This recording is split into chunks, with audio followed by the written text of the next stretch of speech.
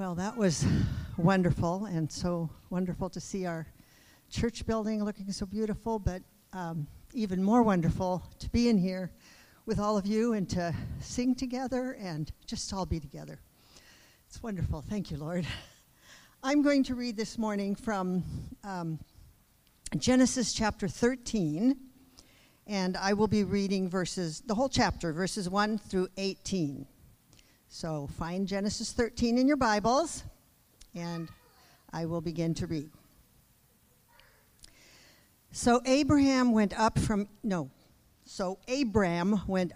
Egypt, he and his wife, and all that he had, and Lot with him, into the Negeb. Now Abram was very rich in livestock, in silver and in gold, and he journeyed on from the Negeb as far as Bethel, to the place where his tent had been at the beginning, between Bethel and Ai, to the place where he had made an altar at the first. And there Abram called upon the name of the Lord. And Lot, who went with Abram, also had flocks and herds and tents, so that the land could not support both of them dwelling together, for their possessions were so great that they could not dwell together. And there was strife between the herdsmen of Abram's livestock and the herdsmen of Lot's livestock.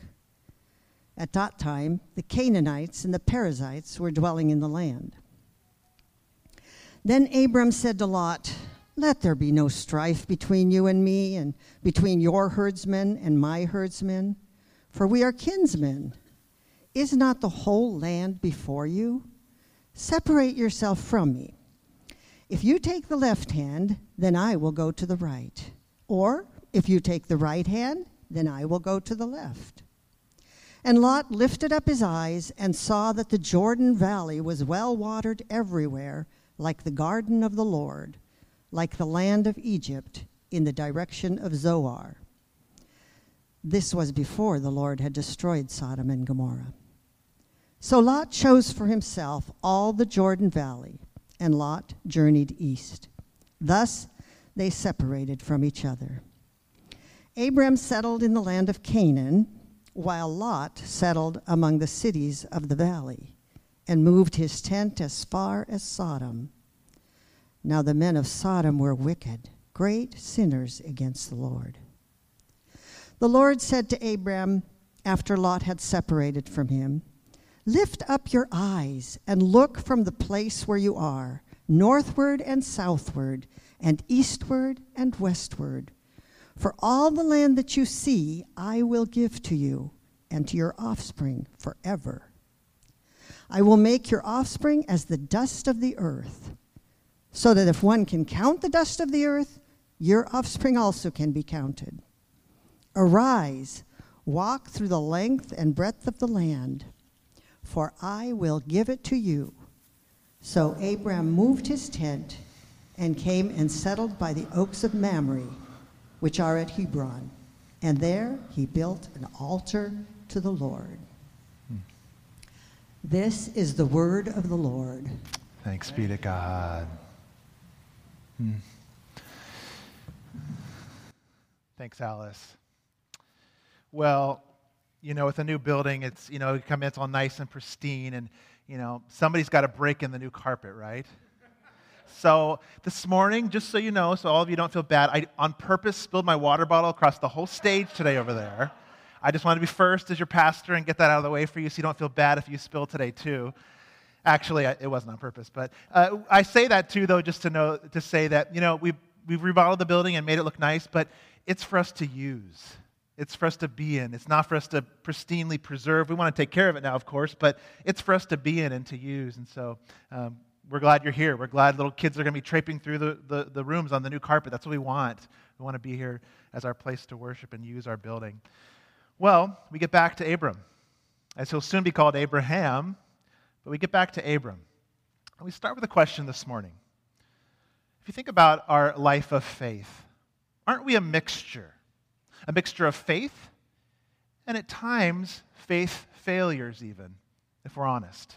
The life of discipleship, if you think about it, is a life of one of success and one of failures. Acts of great faith mixed in with moments of doubt and retreat and false starts, as we talked about last week with Abram.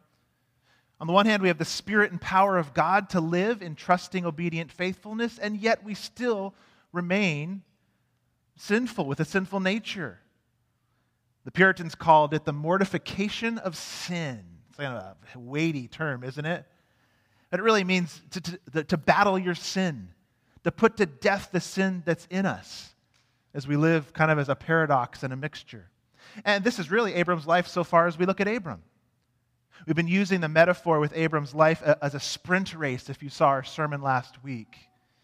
He began with a great start out of the sprint blocks where he left the familiar. Do you remember, for the unfamiliar, as God asked him to? Genesis 12 says, "Go from your country and from your kindred and your father's house to the land that I will show you." What a bold move. Think about that on Abram's part, to go to the land of Canaan. He had no idea where it was. He uproots his family from Ur and he follows God. And God says, "I'll show you where you're going to go."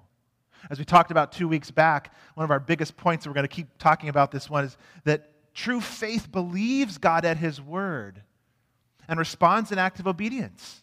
This was faith, not just a mental assent for Abram to the truth of God's word, but it was trusting so deep in his bones that he moved on it, he lived on it, he acted on God's promises. Oh, but Abram, he had a false start too, didn't he? As he was asked to leave the promised land once he got there to go to Egypt due to famine, he had a falter in faith. He didn't lose his faith, but he retreated in faith as he schemed and planned and failed and faltered, and God ended up having to deliver him. It was a fiasco, and he almost lost his wife to Pharaoh's harem in the fiasco. But the story doesn't end there. So how do you too, as we are paradoxes as well, in a mixture of faith victories and false starts, how do you recover from failures in faith? How do you recover when you know you've blown it?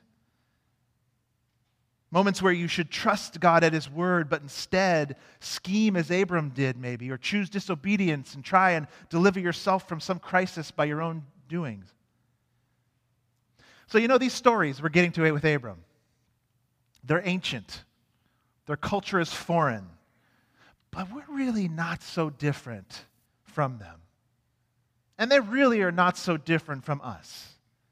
So as we look to answer that question this morning, how we recover, this morning we're going to see that Abram learned his lesson from his fiasco in Egypt as he renews his faith in God by displaying again a bold trust in God's promises. In a tense moment with Lot, his nephew, he takes the bold path of open-handed generosity and grace. In fact, it's so bold that Abram gives up today in this story the very thing he's been promised, the land. And he entrusts himself to God rather than his own scheming. We're going to look at 3 scenes in this story, so hopefully you've got your outline ready, or you printed it out, or you've got it on your iPad or tablet at home. As we're going to look at these 3 scenes and have your Bible open to chapter 13, let's look at the first one. Abram traces his steps back to the God of fresh starts and new mercies. It's the first scene in this story. Do you remember? Abram was kicked out of Egypt. He'd failed there. And he's not even given a final word at the end of the story in chapter 12. He doesn't even get to speak there. But he leaves from Egypt as a wealthy man, having been given great riches by Pharaoh, when Pharaoh thought, for at least a moment, that Sarai was going to be his wife. He gave Abram all these riches. And while he could have now relied on his newfound wealth rather than God's word, that's not what he does. The promised land is still in his heart. He left his heart in San Francisco. Is that the phrase? I guess it is. He left his heart there. And his faith lapse in Egypt wasn't indicative of his true faith in his heart of hearts, as we see this morning. So what does he do? He traces his steps back to the God of fresh starts and new mercies. Here's Abram's journey popping up on the screen here, where he began.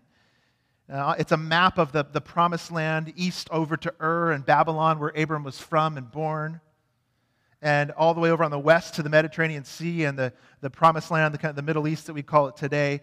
He begins in Ur over in the east by Babylon there, and he makes his initial journey all the way down here to Bethel in the middle of the screen, down into Egypt there, down to the southwest of Bethel and Jerusalem, where that would be today, down to Hebron and into Egypt. Now what does he do today in our story? He makes his way back to Bethel, verse 4 says. Back to Bethel. Why? It was the place where he'd made an altar and first called upon the name of the Lord. As we look at those verses, look at verse 4. To the place where he'd made an altar, that's Bethel, at the first. And there Abram called upon the name of the Lord. What do we see here in this story? In this moment, as he travels back, we see a man who's recommitting his life to God. He's on a pilgrimage back to Bethel to recapture his intimacy with God after that horrific failure of faith, retreat of faith that happened in Egypt. He thinks, I'll go back. I'll go back to the place of worship at Bethel. Places do matter. Places do matter. The altar at Bethel I've made, the vow of obedience and trust, Abram thinks, I'll go back. And isn't this how it is with us in some ways? When we sin, when you sin, and you sense the grief that you bring to the Holy Spirit, and we sense that distance we have with the Lord, not because He's abandoned us, right? But we've chosen at moments of false start to walk from Him. It's the reason I love two things: Baptism Sundays and Lord's Supper Sundays.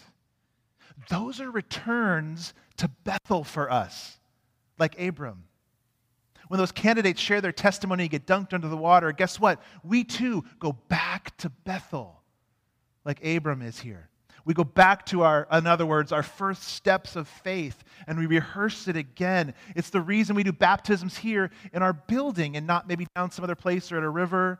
Because why? Because most people, it's the place where the majority amount of people can come and see it themselves. Here, it's not all about just me and Jesus, as we said, even with covenant membership. It's about us together. And Baptism Sunday points that out. The Lord's Supper, we're all together and we rehearse that story and we take it together. We return to Bethel in worship and we rehearse the gospel story. That's why I love Lord's Supper. That's why I love Baptism Sundays. I hope you do too. It's a moment of return, renewal, refreshing. And so too in our personal lives, if you think about it. When we walk away and realize it, what do? We repent, we return to the cross. That's why we call ourselves a gospel-centered church. That's why we talk about Jesus and the cross every week. We don't move on from His saving work ever. It covers us once for all, yes, of course. But like Abram, we return to the cross story when we've sinned, and we get on our knees again. There, we return to Bethel. And He loves for us to do that. He loves when you do it. And it brings Him glory. And what does it do? It restores us to that intimacy again with the God of fresh starts. Why? Because He is that. Abraham knew it and we know it. He's the God of fresh starts and new mercies. Aren't you glad of that? Hopefully, the longer you've lived, the more glad you are glad of that. Your failures don't define you, that means. God's mercy doesn't dry up. Lamentations, the author said in chapter 3, the steadfast love of the Lord never ceases. His mercies never come to an end. They are new every morning. Great is your faithfulness. Isn't that good news? I mean, that verse that was written thousands of years ago. The well of mercy is infinite in Christ. Infinite. Christ's gifts and riches and favors cannot be exhausted. Abram returned to Bethel. And through repentance and faith, what? We're secure in him. You know, Abram's road of faith, it was long. It's a long, long journey. And so is ours, really, of faith, great starts out of the block and false starts at times. But it produces perseverance and patience that's otherworldly. And all along the road of your life, we get to see over and again the God of fresh mercies and grace is there. So Abram worships. He worships at the altar and sacrifices burnt offerings. And as the smoke rises up, it's to give us a sign and a symbol that all of life, as that scent would have reached the throne room of heaven, all of his life was worship to God. And Moses actually wants us to see that. He's the author. Look at verse 18 real quick at the end of the chapter. It says this, "So Abram moved his tent and came and settled by the oaks of Mamre, which are at Hebron. And there, what did he do? He built an altar to the Lord. So what are the bookends of this story? An altar and worship at the beginning, and at the end, an altar and worship. The story is bookended with sacrificial worship. So as we look at the story, we're meant to see that the stuff in the middle is a fresh conflict for Abram to exercise trust. Let's talk about that for just a second. A fresh conflict in which to exercise trust. Not only were the altars, sacrifices there on those altars, they were acts of worship, but now all the story I think Moses wants to see in between those bookends from beginning to end. The conflict in the middle with Lot as well becomes an exercise of trust for Abram, and therefore an act of worship too. All of life Moses wants us to see. An opportunity to worship God now for Abram through how he responds to conflict, how he responds to strife in his life. And then for us too, that means, so too on our journey, our conflicts become an opportunity for us to worship, actually, and how we respond. The book by The Peacemaker by Ken Sande, fantastic book about how to restore conflict or how to reconcile. He says there's a few different ways we can respond to conflict. See if any of these ring a bell with you.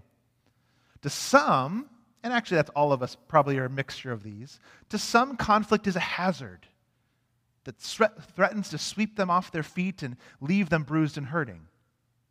To others, it's an obstacle that they should conquer quickly and firmly, regardless of the consequences. But some people have learned that conflict is an opportunity. How about that phrase? To solve common problems in a way that honors God and offers benefits to those involved. That's a summary of the Abram story today. Honors God and he offers benefits to those involved. So will he look to escape the hazard of conflict by minimizing or faking peace? Or will he seek to destroy the obstacle in his way? Or the third way, will he see it as an opportunity to trust God and benefit the others involved? Well, what was the conflict? I guess that's important, isn't it? What was the conflict he had? He entered back into the promised land, and as he got there, not only was it occupied by some people, the Canaanites, the Perizzites, which means it was crowded, but also it wasn't big enough to sustain both of them. You know, sustainability is a real buzzword today, but in this case, it was really true.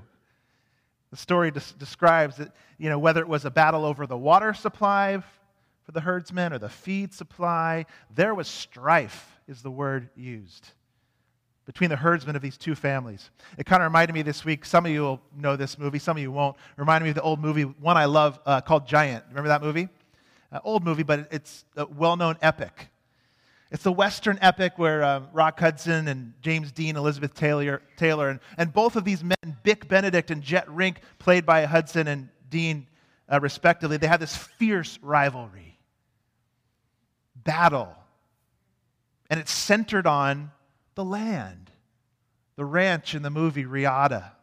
And there's a range war, you might call it, between these two families and these two sides, a turf war. Why? Because the land was everything. Some of you know that. Some of you know that have lived on a piece of land for a long time that's been passed down from family member to family member. You know that. The land matters. the promise it contained, the food it contained, and in this movie, the oil it contained for Jet. And so too here in our story, we've got an old Western range war, really, is what we have. That's what we've got. A fresh conflict to exercise this trust. What would they do? What would Abram do?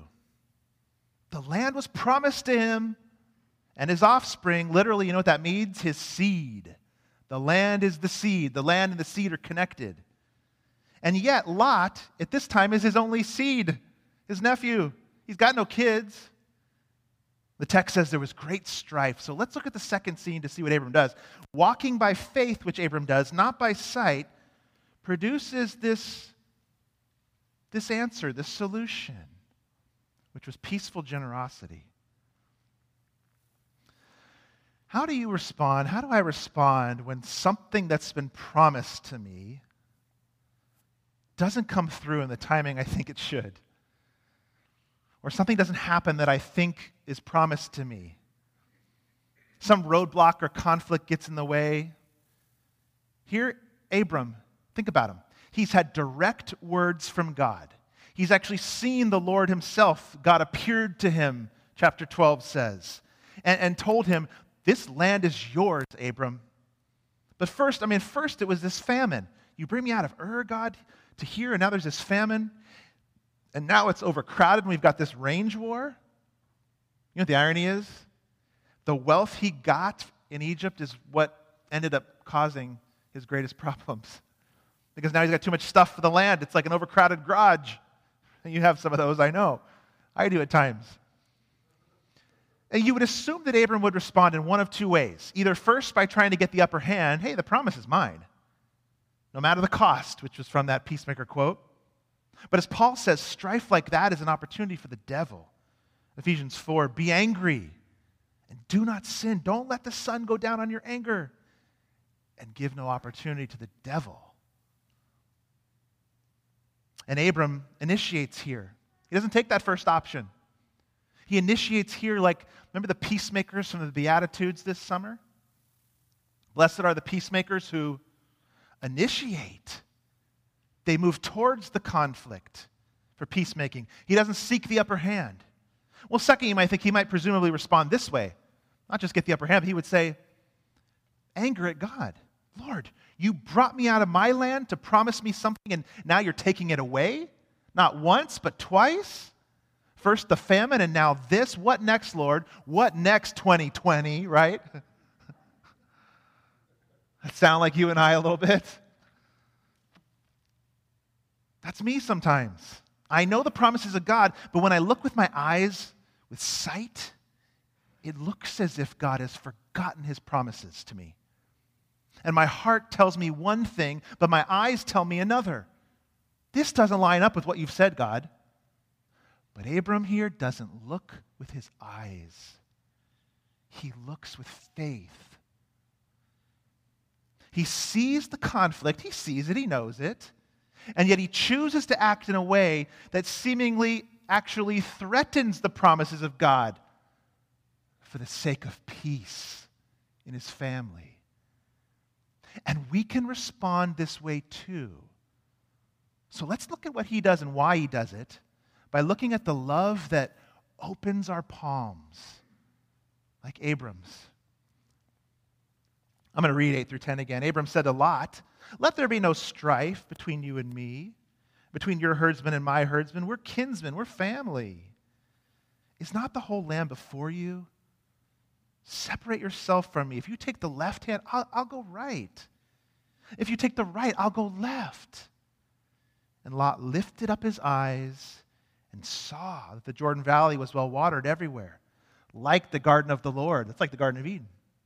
Like the land of Egypt with all its rivers, in the direction of Zoar. This was before the Lord destroyed Sodom and Gomorrah. Interesting little footnote there. What is that all about? We'll get to it. This is incredible. As Abram initiates with Lot like a peacemaker, and he gives him here the best choice of the land. Abram could have claimed his rights. This is my rightful land, Lot. God promised it to me.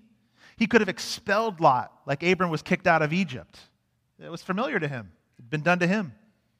But as a family leader now and a man of faith, he uses the land to make peace. He opens his palms and his resources and he says, choose your lot, Lot, basically. Look at the land. I want you to see what a different response this is than the scheming plan he had in Egypt where he was shrewd and calculating. Here now is deep trust, or rather a deep love that doesn't grasp and hold, but a generous, open-palmed giving. He believed the promises so much that he thought, you know what? I could give the land away time and time again, and God can still make sure it's going to be mine. That's trust. Abram was walking by faith, not by sight, by looking to the unseen promises of God. It's brilliant. It's beautiful. Or as Hebrews said in chapter 11, by faith, there it is, not by sight, he went to live in the land of promise. As in a foreign land, that's not great. Living in tents with his kids, Isaac and Jacob. Heirs with him of the same promise. Why? He was looking forward to the city that has foundations, whose designer and builder is God. God was going to do this. God was going to be the architect. He was going to build it by grace through faith.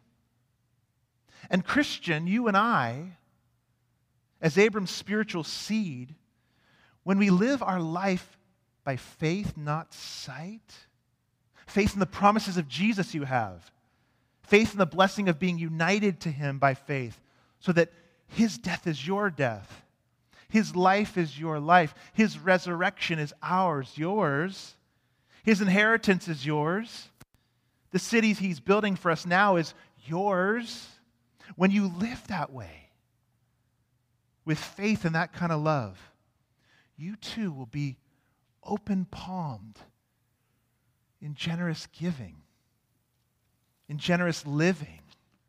You'll be open-palmed with your time, with your money, with your gifts, with your talents, with your reputation. You'll give it away because you trust the word and promises of God so deep in your bones, like Abram. What's God asking you to hold loosely? We asked that a couple weeks ago too. What's God asking you right now to let go and not be close-fisted with? Something to hold loosely that will benefit his kingdom, bless his church, bless your neighbor, bless an enemy maybe even. What's he asking you to hold open-palmed? Like Abram, the open-handed believer. But sometimes, if we're honest, remember we're that mixture of faith, good starts and false starts? Sometimes we're a lot like Lot, who was addicted to choice. Let's talk about our addiction to choice for a minute. Lot lived by sight in this moment. And the choice that was set before him, as Abram told him, hey, Lot, choose your lot. Survey the land. You go one way, I'll go the other. And the text lets us know that Lot is driven by choice, addicted to choice, I'm calling it. It very clearly shows us this intense survey, as it says, and Lot lifted up his eyes, we'll hear these words again, and saw, there it is, by sight, the Jordan Valley was well watered, everywhere like the garden of the Lord, like the land of Egypt in the direction of Zoar. Look at verse 11. So Lot chose for himself all the Jordan Valley. And he journeyed east and they separated. Whenever people live in the Bible by sight alone, they're way more prone to being deceived. Think about it. The grass isn't always greener, is it, from what we see? Even Adam saw the fruit. The fruit looked good. It's my choice. And they ate it. They lived by sight, not faith. Cain saw that Abel's sacrifice was accepted. I see it. I see what it is. I'm not my brother's keeper. He lived by sight, not by faith. Sons of God in chapter 6, remember that weird story we talked about a while ago? They saw the daughters of men were attractive and they chose and took them. And Genesis 6 tells us corruption increases up to the flood. They live by sight, not by faith. And here Lot sees by sight the good land. He chooses and he takes it for himself, the text says. What looks best? Which is the most choice portion? The luscious land like the Garden of Eden, the text says. But you know what? It was the biggest mistake of his life. It's ominous. He moves right up next to Sodom, verse 13 says, where it says the men weren't just sinners, but your text says, wow, wicked, great sinners. It's a really, unusual way to make a strong point there. He lived by sight, not faith.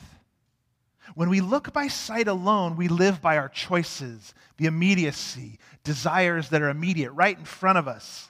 What we see, what we decide, it's idolatry of choice, is what we see with Lot here. It's a huge problem in the modern world. I mean, we live by choice. We live for choice. We're addicted to choice. We raise it to the highest level of good. I love this quote by a new book that just came out, Rod Dreher. It's called Live Not by Lies, a manual for Christian dissidents. He says the essence of modernity, that's us, that's our culture at least, is to deny that there's anything transcendent stories or structures or habits or beliefs to which the individual must submit. It should bind our conduct, or conscience, you might say. To be modern is to be free to choose. What's chosen does not matter. The meaning is in the choice itself.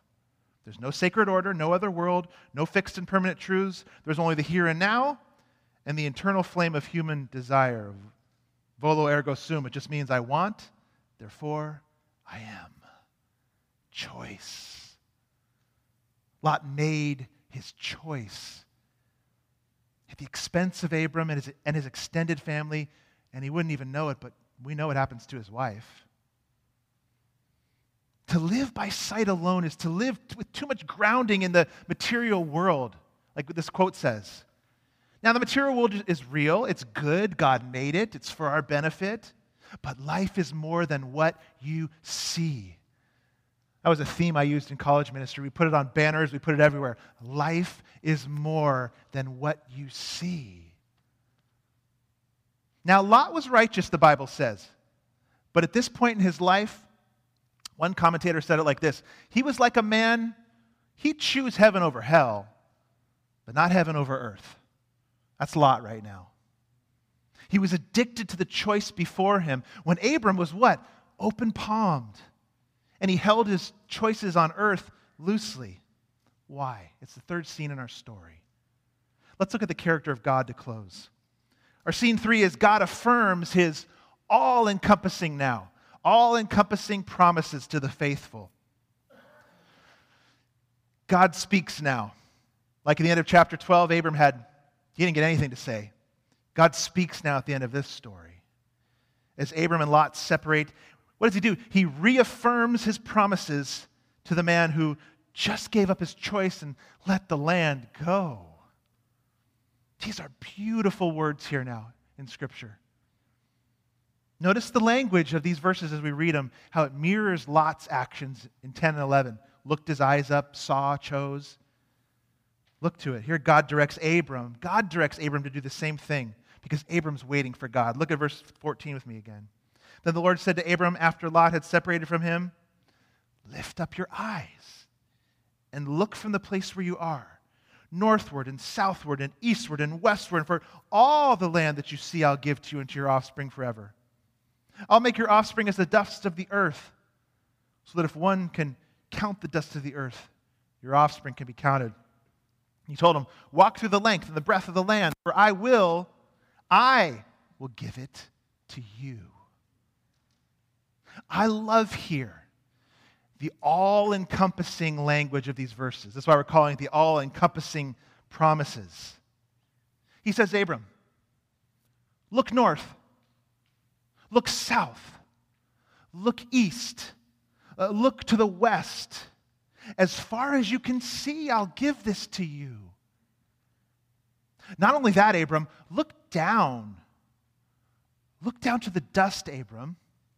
Your offspring, which means seed, it literally means seed, will be more than the pieces of dust on the ground. What does that mean?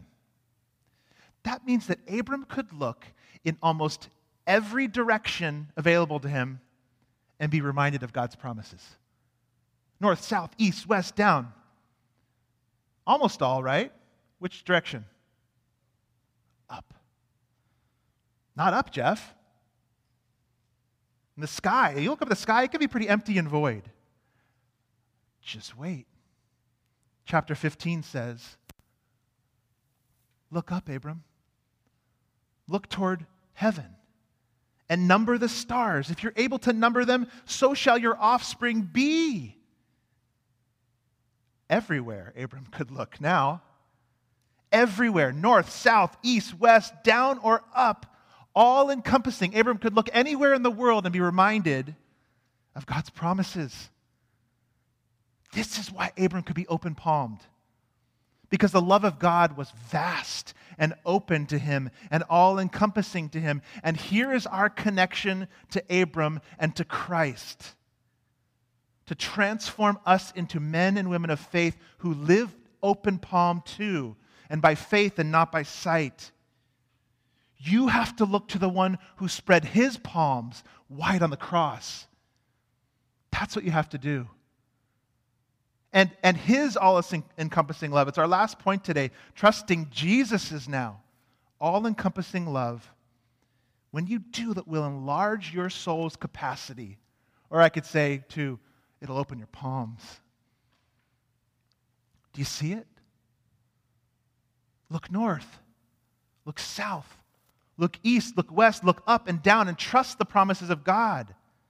That Jesus' love is all-encompassing. And what will happen? Your soul will explode.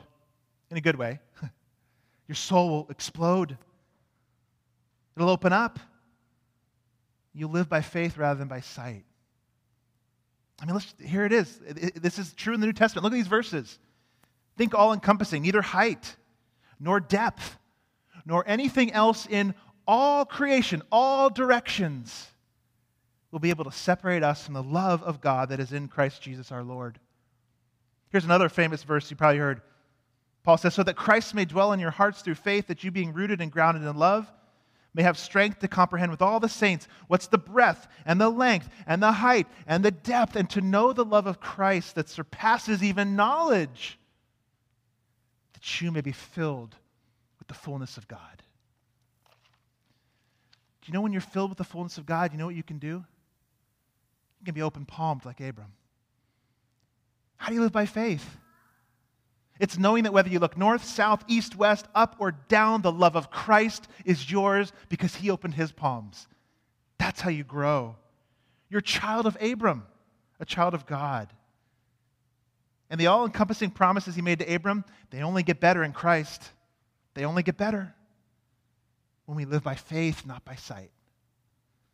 We can live with open palms and sacrificial love, believing God at his bare word and living with the bookends of worship around our entire life. Look at verse 18 again. So Abram moved his tent and came and settled by the oaks of Mamre, which are at Hebron. And there he built an altar to the Lord. Would you pray with me?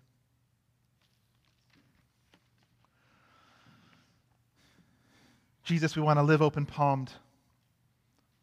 But to do that, we need to see your open palms on the cross and your all-encompassing love that comes from that act of death and act of resurrection, that neither height nor depth nor any other thing in this earth can separate us from the love of God, which is ours in Christ Jesus our Lord. Lord, let us swim in your love like submersion in water, or that we would understand and see wherever we look, like Abram had those all-encompassing promises, that we too have greater promises that reach to the heights of heaven and to the depths of every created thing. Bless us as a congregation. Bless us in 2020. Let us live open-palmed and by faith rather than sight, as we've been challenged this year too with our own trials, things that have been roadblocks to the promises of God. let us respond as Abram did. Faithful obedience that glorifies our Maker and the giver of life. It's in Christ's name we pray. Amen.